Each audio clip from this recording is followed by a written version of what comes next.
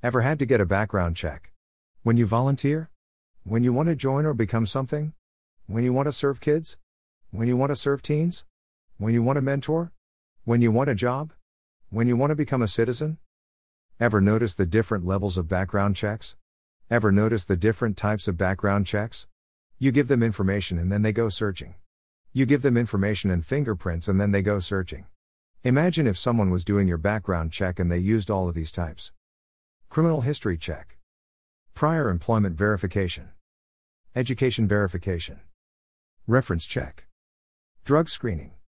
Sexual offender registry check. Credit background check. Social media and internet check. Driving record. Professional license and certificate confirmation. Social security number trace. But would they be able to find out about what is going on in your heart and mind? If someone were to try and do a check of your heart and mind, would any red flags come up that would need to get addressed or that would potentially disqualify you? In general, people are searching for external evidence, but God searches the heart. But the Lord said to Samuel, "Do not consider his appearance or his height, for I have rejected him." The Lord does not look at the things people look at. People look at the outward appearance, but the Lord looks at the heart. 1 Samuel 16:7. For the eyes of the Lord range throughout the earth to strengthen those whose hearts are fully committed to him. You have done a foolish thing, and from now on you will be at war. 2 Chronicles 16:9. Take delight in the Lord, and he will give you the desires of your heart. Psalms 37:4. Create in me a pure heart, O God, and renew a steadfast spirit within me. Psalms 51:10.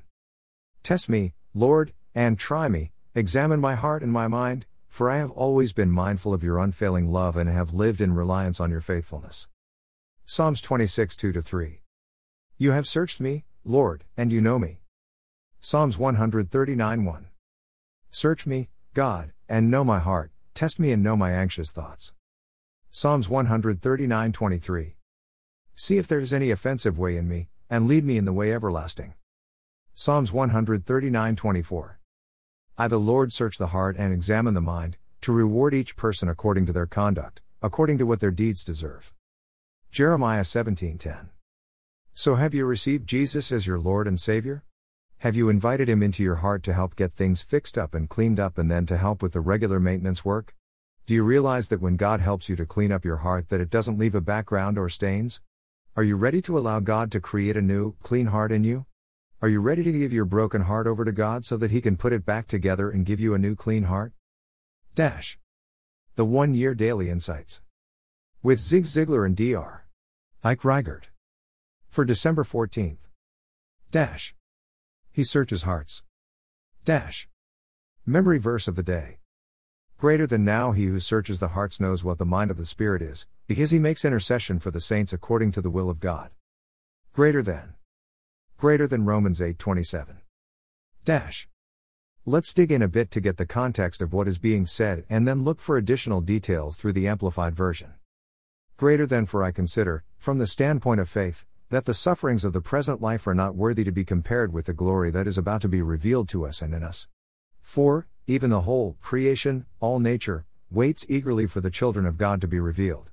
For the creation was subjected to frustration and futility, not willingly, because of some intentional fault on its part, but by the will of him who subjected it, in hope that the creation itself will also be freed from its bondage to decay, and gain entrance into the glorious freedom of the children of God. For we know that the whole creation has been moaning together as in the pains of childbirth until now. And not only this, but we too, who have the first fruits of the Spirit, a joyful indication of the blessings to come, even we groan inwardly, as we wait eagerly for the sign of our adoption as sons, the redemption and transformation of our body, at the resurrection. For in this hope we were saved, by faith. But hope, the object of, which is seen is not hope. For who hopes for what he already sees? But if we hope for what we do not see, we wait eagerly for it with patience and composure. Greater than in the same way the Spirit comes to us and helps us in our weakness. We do not know what prayer to offer or how to offer it as we should, but the Spirit himself knows our need and at the right time intercedes on our behalf with sighs and groanings too deep for words. And he who searches the hearts knows what the mind of the Spirit is, because the Spirit intercedes, before God, on behalf of God's people in accordance with God's will. And we know, with great confidence, that God, who is deeply concerned about us, causes all things to work together, as a plan for good for those who love God, to those who are called according to his plan and purpose. For those whom he foreknew, and loved and chose beforehand, he also predestined to be conformed to the image of his Son, and ultimately share in his complete sanctification, so that he would be the firstborn, the most beloved and honored, among many believers. And those whom he predestined, he also called, and those whom he called, he also justified, declared free of the guilt of sin, and those whom he justified, he also glorified, raising them to a heavenly dignity. What then shall we say to all these things? If God is for us, who can be successful against us? He who did not spare, even, his own Son, but gave him up for us all, how will he not also, along with him, graciously give us all things? Who will bring any charge against God's elect, his chosen ones? It is God who justifies us, declaring us blameless and putting us in a right relationship with himself. Who is the one who condemns us? Christ Jesus is the one who died, to pay our penalty, and more than that, who was raised from the dead, and who is at the right hand of God interceding with the Father for us. Who shall ever separate us from the love of Christ? Will tribulation, or distress, or persecution, or famine, or nakedness, or danger, or sword? Just as it is written and forever remains written, for your sake we are put to death all day long, we are regarded as sheep for the slaughter. Yet in all these things we are more than conquerors and gain an overwhelming victory through him who loved us, so much that he died for us. For I am convinced, and continue to be convinced, beyond any doubt, that neither death, nor life, nor angels, nor principalities, nor things present and threatening, nor things to come, nor powers, nor height, nor depth, nor any other created thing, will be able to separate us from the unlimited love of God, which is in Christ Jesus our Lord. Greater than Romans 8:18-39. Points from the devotional. Remember how the Holy Spirit can pray for us even when we don't have the words to speak. Ever been at a loss for words? As we looked into the expanded details of today's verse, we find that God has even more encouragement as it relates to our heart. The Holy Spirit is able to pray in alignment with God's will with the complete and total knowledge of every detail of our lives, even the deepest and darkest parts of our heart. God is omniscient and knows everything. God knows us better than we know ourselves and has great plans for us so that we can have a hope and a future. Are you ready to receive and accept that? The Father, the Son, and the Holy Spirit are one. So they are in constant and complete agreement. So when the Holy Spirit prays, it is in alignment to God's perfect will and plan for us. Do you understand God's will for your life? Do you like to think you understand God's will for the life of others too? God spelled out many aspects of God's divine direction in His Word. Even so, there are many times, probably even more than we'd like to admit, where our desires and God's will may not be in alignment and could get in the way of God's will for us to have life and life to the full or more abundantly. So let's not get trapped by the ways of the world and the desires of the world, but instead look to God to help us live our lives to the full and in all the abundance He desires for us. Sure, we look to have fun, excitement, happiness, and wealth, but would that be enough?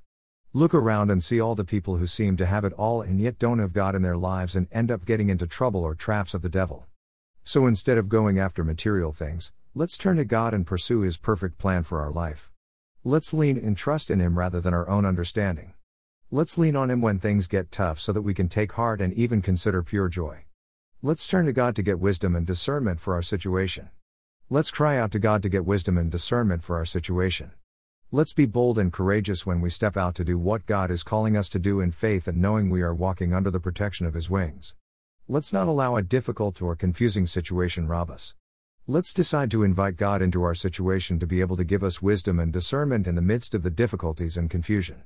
Let's receive that wisdom and discernment so that whether God takes us out of the situation, walks us through the situation, or takes us around the situation, His perfect will be done. Let's receive that wisdom and discernment so that we come out the other side with a valuable lesson. Let's grab a hold of how when the Holy Spirit prays for us, He is praying at this higher, deeper level so that we can have richer lessons in this life we live. Let's decide today to pray in alignment to the Holy Spirit and God's will for our life. Discussion topics from today's devotional. What are some ways we might confuse our wants with God's will? Does it comfort you or disturb you that the Father searches your heart? Explain your answer. Quotes from today's devotional. Greater than God always answers our prayers according to our good and His glory. Greater than Ike Reichert. As we move into December, we have finished the readings of the Tanakh, and I thank Sefaria for their resources in helping me to see the Old Testament in a new way, and my friend Lionel for having shared this tool with me. As we kick off December, the idea my wife brought up came to mind about going through the book of Luke, who was a doctor, which happens to have 24 chapters, which means we can read one a day and complete it in time for Christmas. To get as many details from this, I am going to use the Amplified version to try and grasp all the details Luke gives us to consider and learn. So today we will read Luke 14. Greater than it happened one Sabbath, when he went for a meal at the house of one of the ruling Pharisees, that they were watching him closely and carefully, hoping to entrap him. And there in front of him was a man who had dropsy, extreme swelling. And Jesus asked the lawyers and the Pharisees, "Is it lawful to heal on the Sabbath, or not?" But they kept silent. Then he took hold of the man and healed him, and sent him on his way. Then he said to them, "Which one of you, having a son or an ox that falls into a well, will not immediately pull him out on the Sabbath day?" And they were unable to reply to this. Greater than now Jesus began telling a parable to the invited guests when he noticed how they had been selecting the places of honor at the table, saying to them, "When you are invited by someone to a wedding feast, do not sit down to eat at the place of honor, since a more distinguished person than you may have been invited by the host, and he who invited both of you will come and say to you, 'Give this man your place,' and then, in disgrace, you proceed to take the last place. But when you are invited, go and sit down to eat at the last place, so that when your host comes, he will say to you, 'Friend, move up higher,' and then you will be honored in the presence of all who are at the table with you. For everyone who exalts himself will be humbled before others, and he who habitually humbles himself, keeps a realistic self-view, will be exalted." Jesus also went on to say to the one who had invited him, "When you give a luncheon or a dinner, do not invite your friends or your brothers or your relatives or wealthy neighbors, otherwise they may also invite you in return, and that will be your repayment. But when you give a banquet or a reception, invite the poor, the disabled, the lame, and the blind, and you will be blessed because they cannot repay you, for you will be repaid at the resurrection of the righteous, the just, the upright." When one of those who were reclining at the table with him heard this, he said to him, "Blessed, happy, prosperous, to be admired, is he who will eat bread in the kingdom of God." Greater than. But Jesus said to him, "A man was giving a big dinner, and he invited many guests, and at the dinner hour he sent his servant to tell those who had been invited, 'Come, because everything is ready now.' But they all alike began to make excuses. The first one said to him, 'I have purchased a piece of land and I have to go out and see it, please consider me excused.' Another one said, 'I have purchased 5 yoke of oxen, and I am going to try them out, please consider me excused.'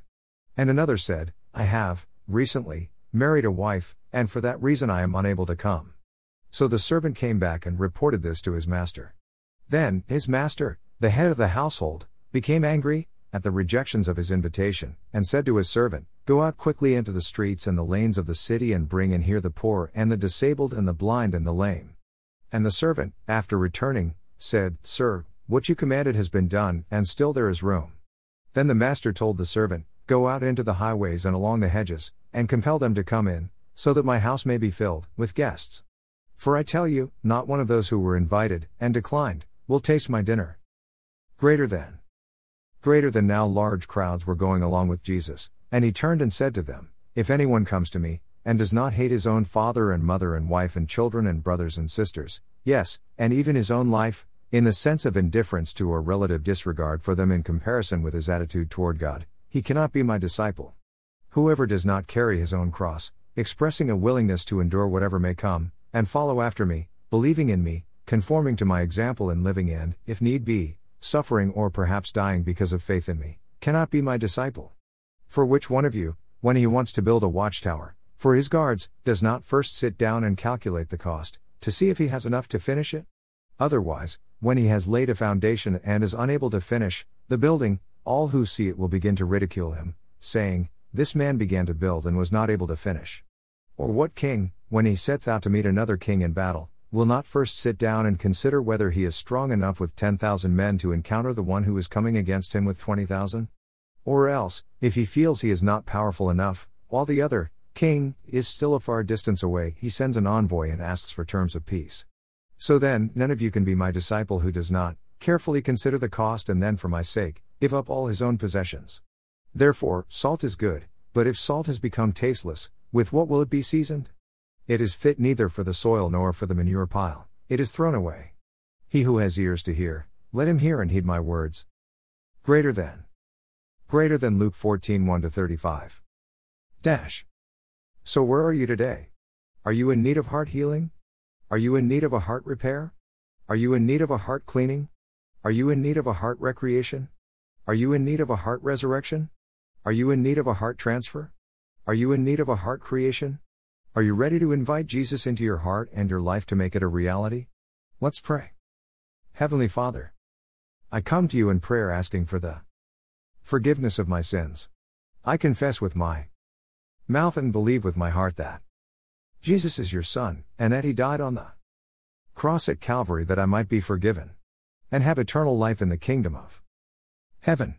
Father, I believe that Jesus rose from the dead, and I ask you right now to come into my life and be my personal Lord and Savior. I repent of my sins and will worship you all the days of my life. Because your word is truth, I confess with my mouth that I am born again and cleansed by the blood of Jesus. In Jesus' name, amen. Did you pray with me? Would you be willing to leave me a comment so that I can pray with and for you about such an incredible decision? Or if you don't feel comfortable leaving a comment on my blog, why not email or text me instead? Dash.